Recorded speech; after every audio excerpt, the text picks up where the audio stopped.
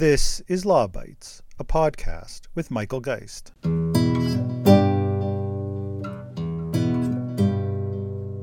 But faced with adverse legislation based on false assumptions that defy the logic of how Facebook works, and which, if passed, will create globally unprecedented forms of financial liability for news links and content, we feel it is important to be transparent about the possibility that we may be forced to consider whether we continue to allow the sharing of news content on Facebook in Canada. That was Kevin Chan. That is Global Policy Director and a frequent public voice on behalf of Facebook, appearing before the Heritage Committee on Bill C-18, the Online News Act.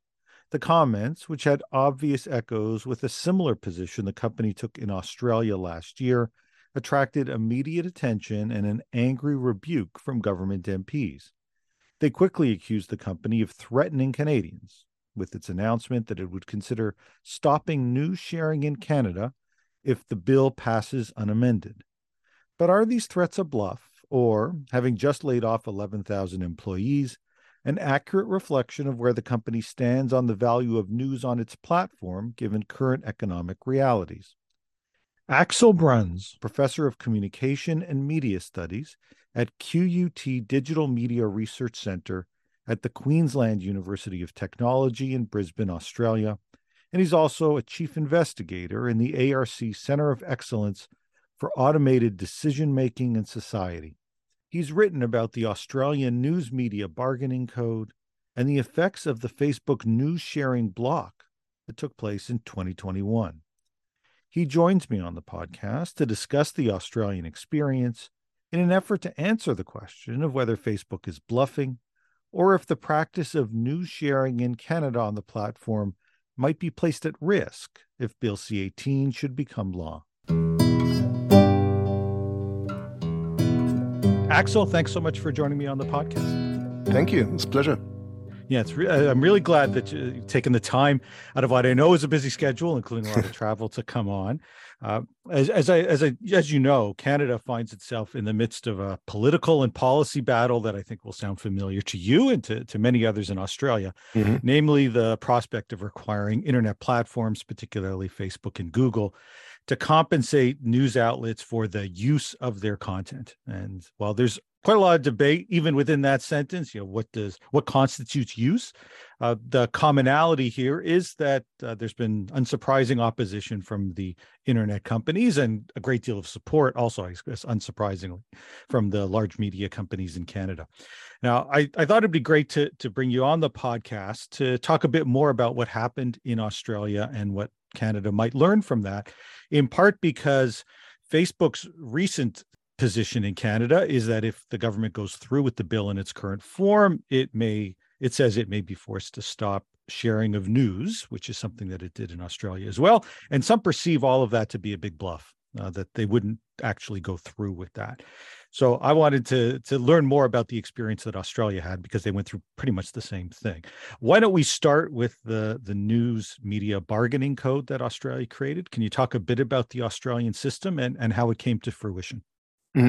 Absolutely. I think it was very much driven by the same sort of ideas that the Canadian initiative is driven by as well.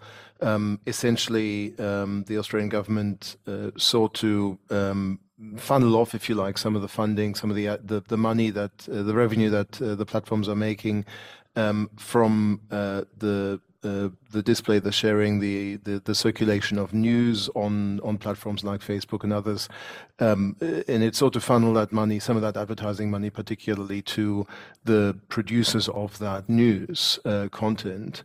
And essentially, the news media bargaining code was intended to compel the platforms to enter into negotiation with news media, to bargain, as the name says, with news media, to arrange for some sort of payment, essentially, for the circulation of this news content on their platforms. I want to get into sort of the response of Facebook and some of the other issues, but curious, the debate in Canada has focused on a bunch of issues, some of which include, the beneficiaries of this. I know in Australia, obviously, the Murdoch empire is very powerful. In Canada, much of the talk has been about the beneficiaries being broadcasters, as well as the handful of very large media outlets.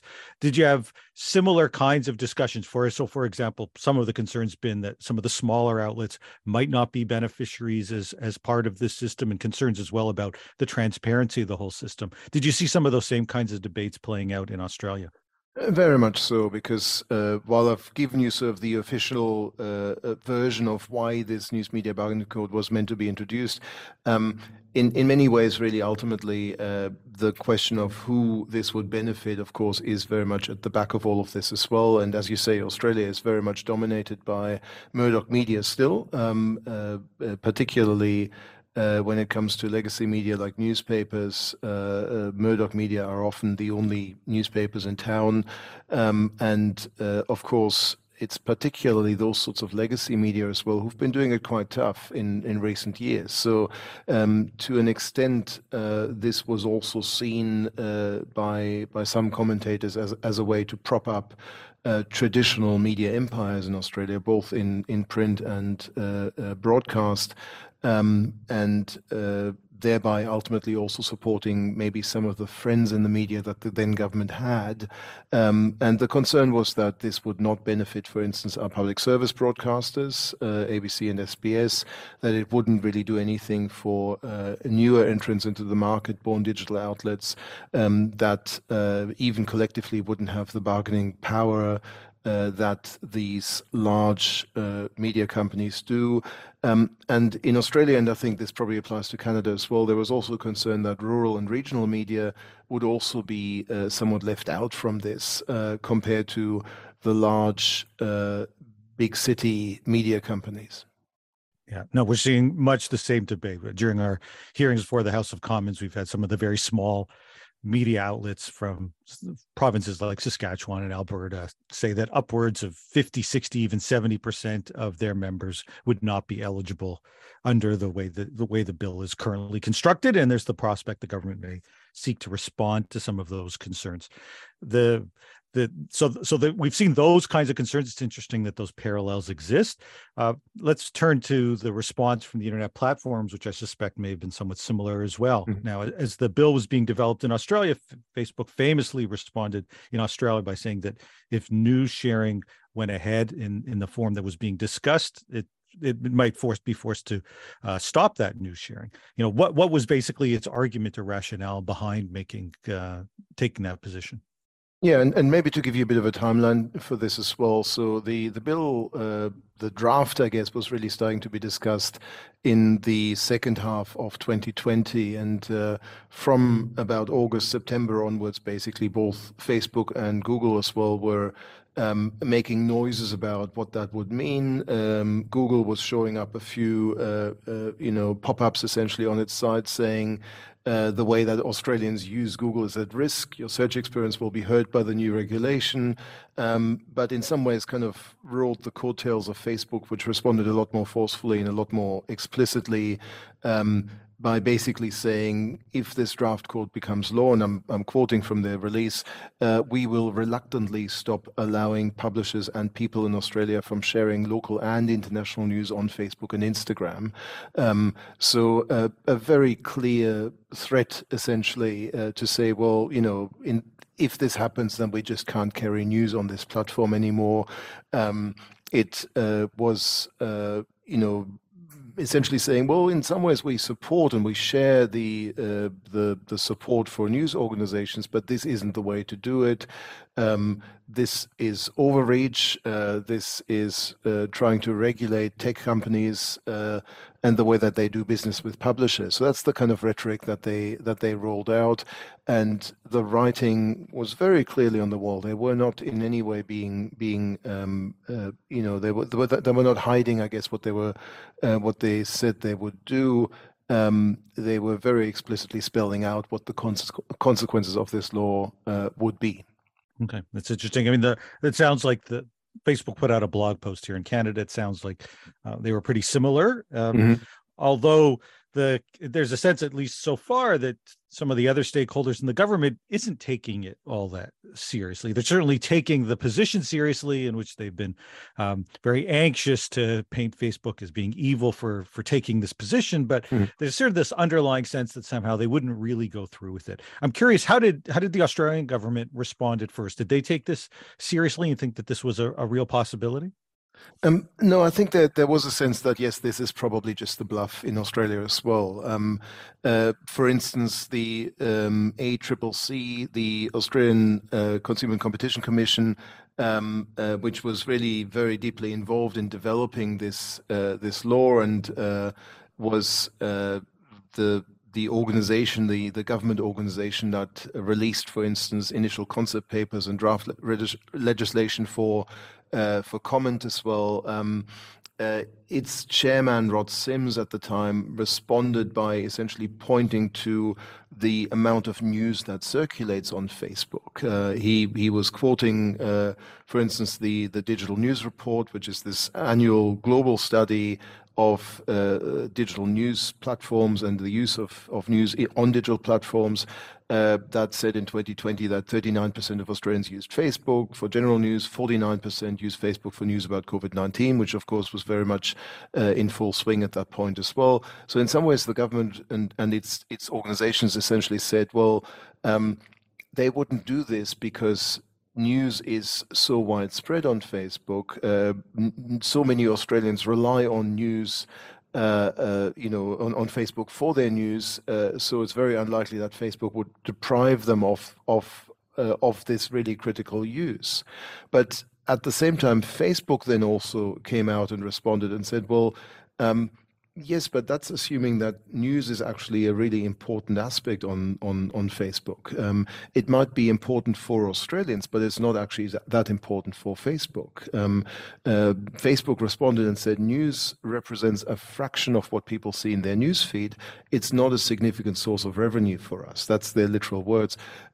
So in some ways, this was kind of responding to the government by saying, well, yes, we know lots of Australians get their news from Facebook, but it's still not a very big use. There's lots of other things that Australians do on Facebook as well, and we will just concentrate on those other things. Australian news users will just have to live with that.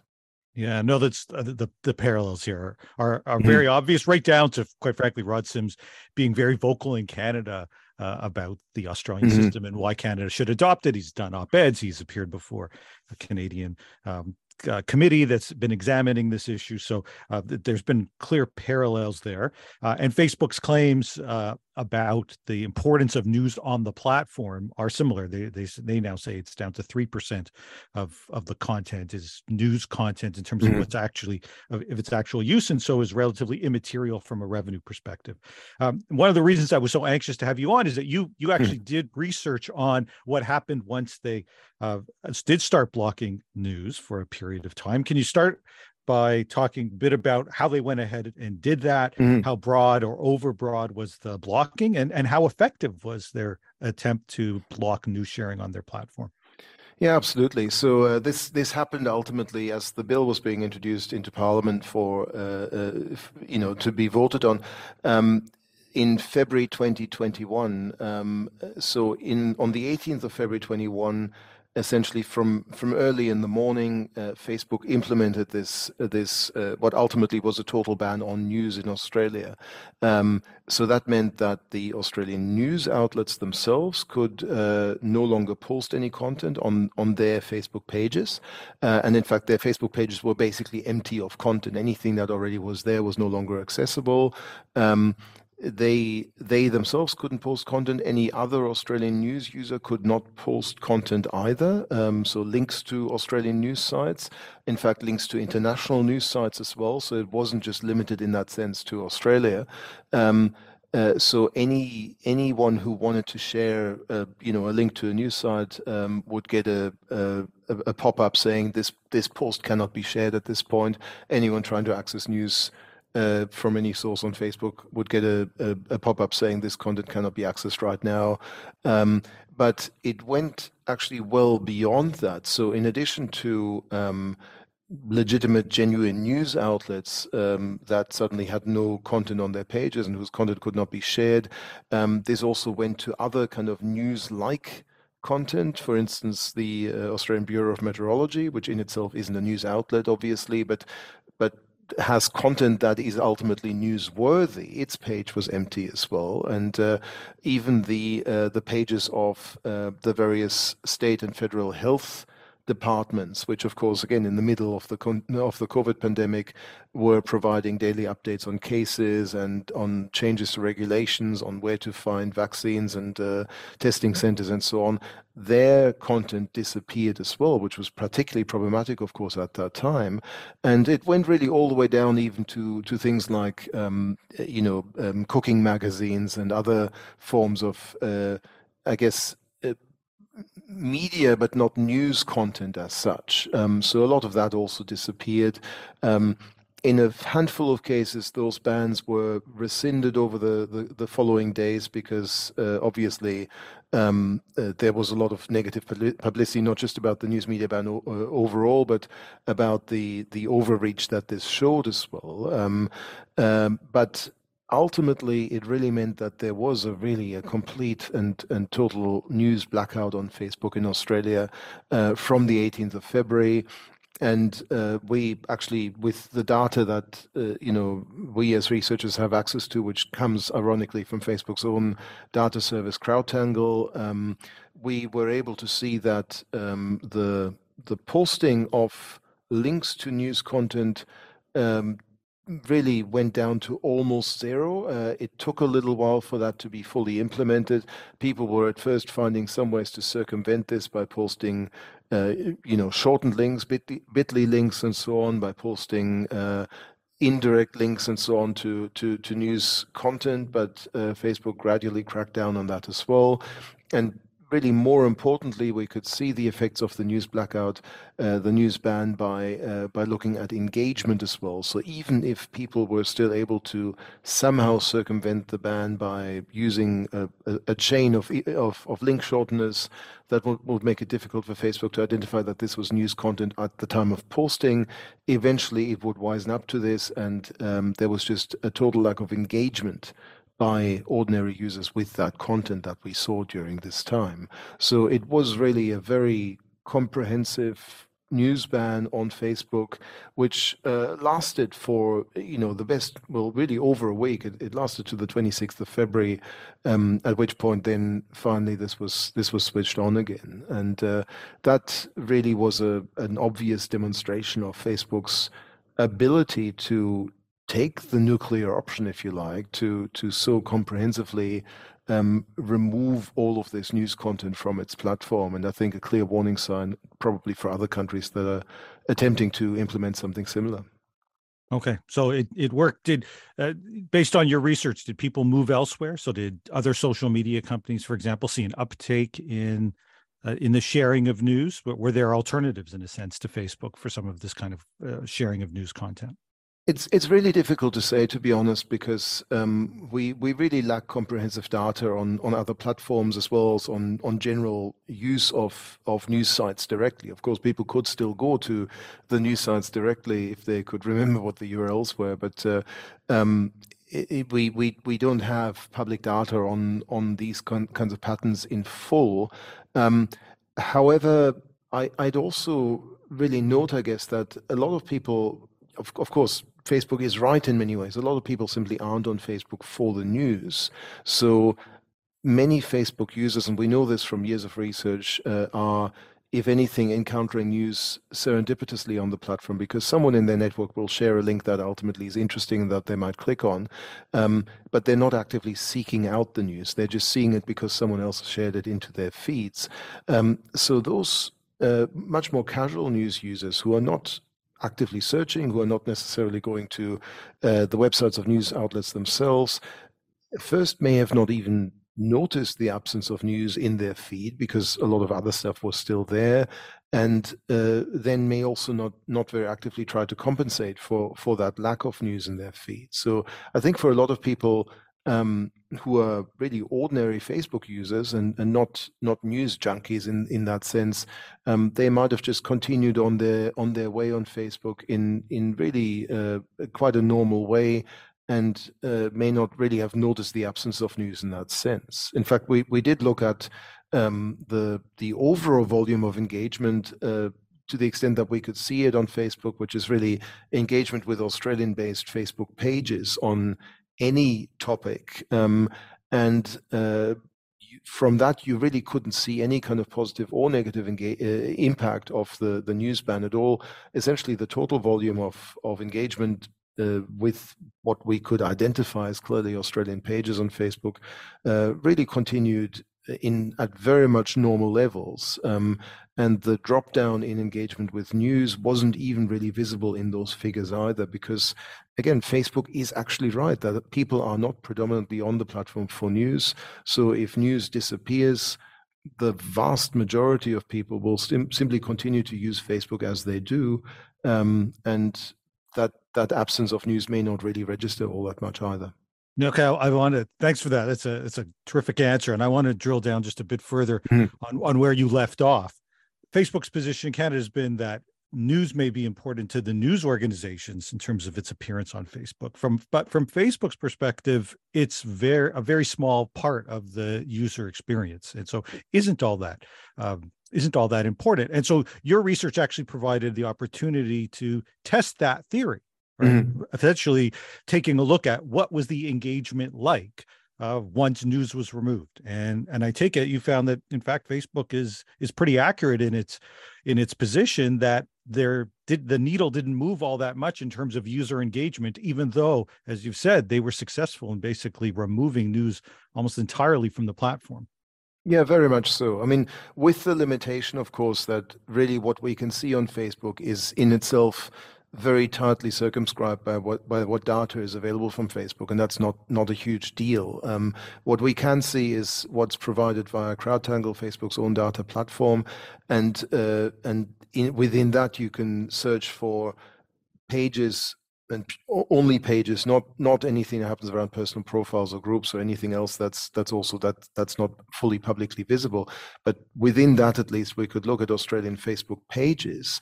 And we saw that, on an average day, in an average hour, there may be, about, let's say about 2,000 posts or so during the daytime on Australian Facebook pages per hour. That continued very much without any kind of impact from the news ban itself.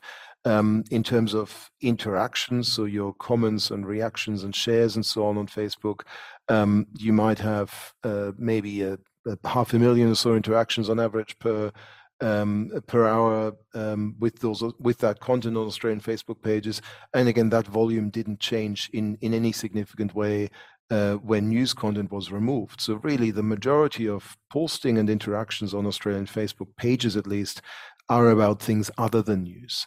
Now, what we don't know is how much news sharing there is going on around people's personal profiles and how the absence of news might have affected that. So that would assume, for instance, that news content is more widely shared than other types of content are on Facebook around personal profiles. We simply don't know that because Facebook does not provide data on this via CrowdTangle or any other source. That's the one limitation. But from all that we could observe, certainly, this was a really interesting natural experiment in a sense. What Facebook would look like and what the activity on Facebook would be when there's no news. At least from the spaces that we could observe, there simply wasn't a difference. So yes, as you're saying, news on Facebook is important to the publishers, and a lot of Australians do get their news from Facebook as well. But news on Facebook is not important to Facebook as a component of everything else that's going on.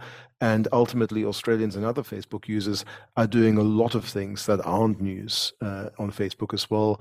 And that's the vast majority of the activity that happens on Facebook. It's just not news related. Now, in the aftermath of all this, both sides seem to claim victory. What was your take after Facebook put the news back up and things went as normal? The legislation obviously ultimately passes. Did Facebook win in some way, or did the government win? What was your view of that? Yes, in some ways it's a little bit difficult to really conclude on this fully. The government, of course, could point to the fact that ultimately news content was restored to Facebook. So it could say that we've successfully negotiated with Facebook and have essentially won this argument because news is now back. But at the same time, that's only after Facebook extracted some really significant concessions from the government.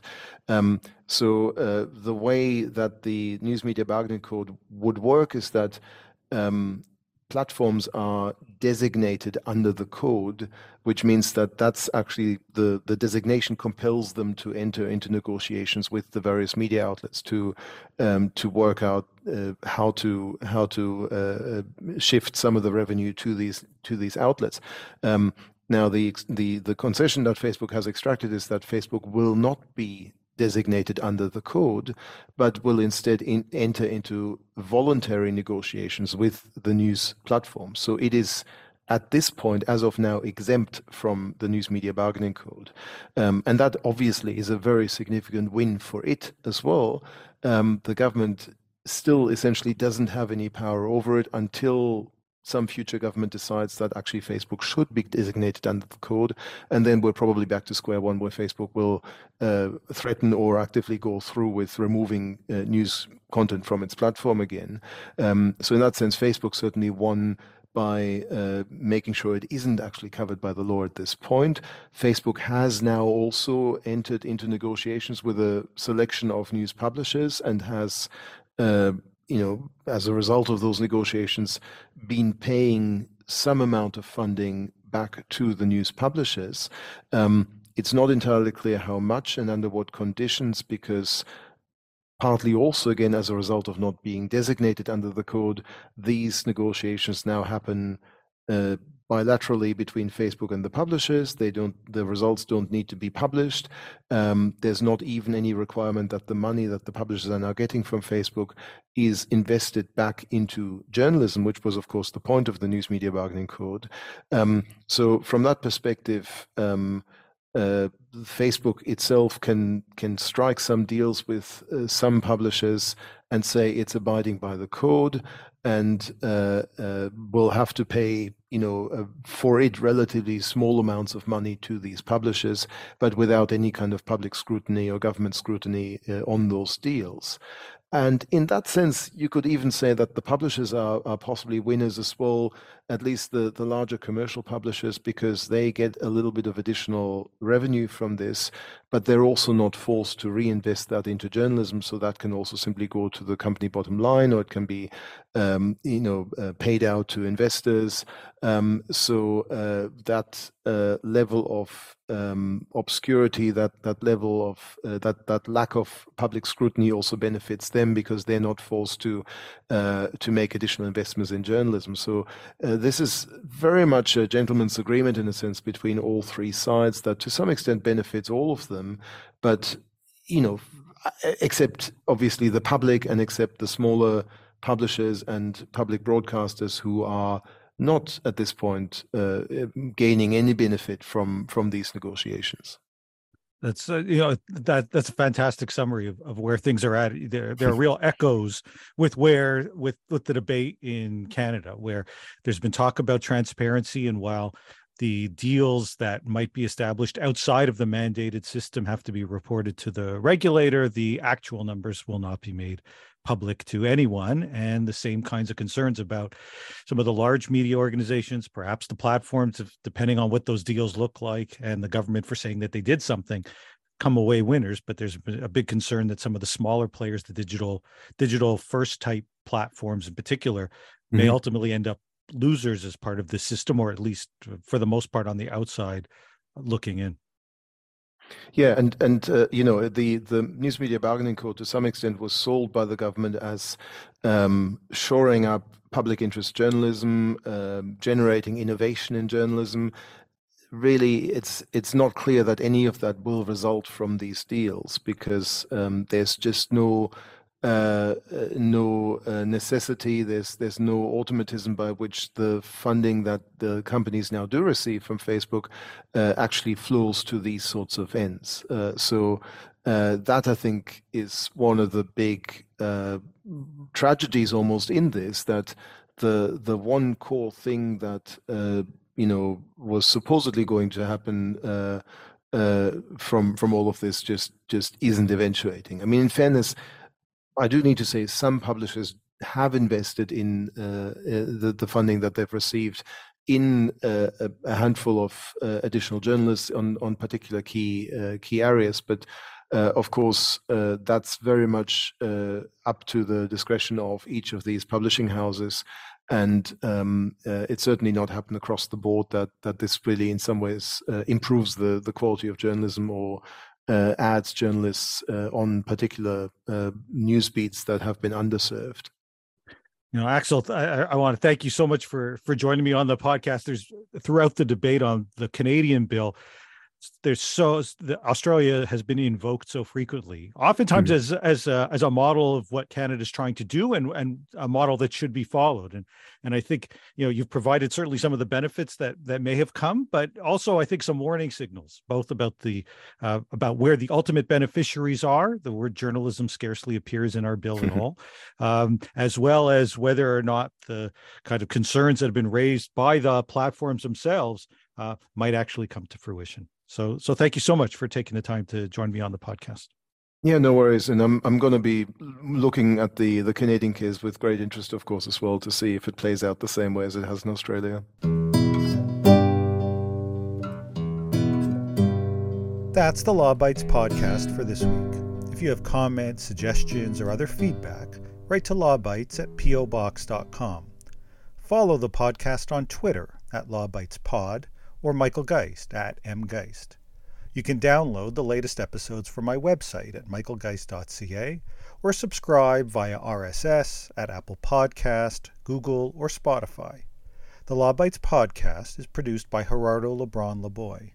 Music by the Laboy brothers, Gerardo and Jose Lebron Laboy. Credit information for the clips featured in this podcast can be found in the show notes for this episode at michaelgeist.ca. I'm Michael Geist. Thanks for listening, and see you next time.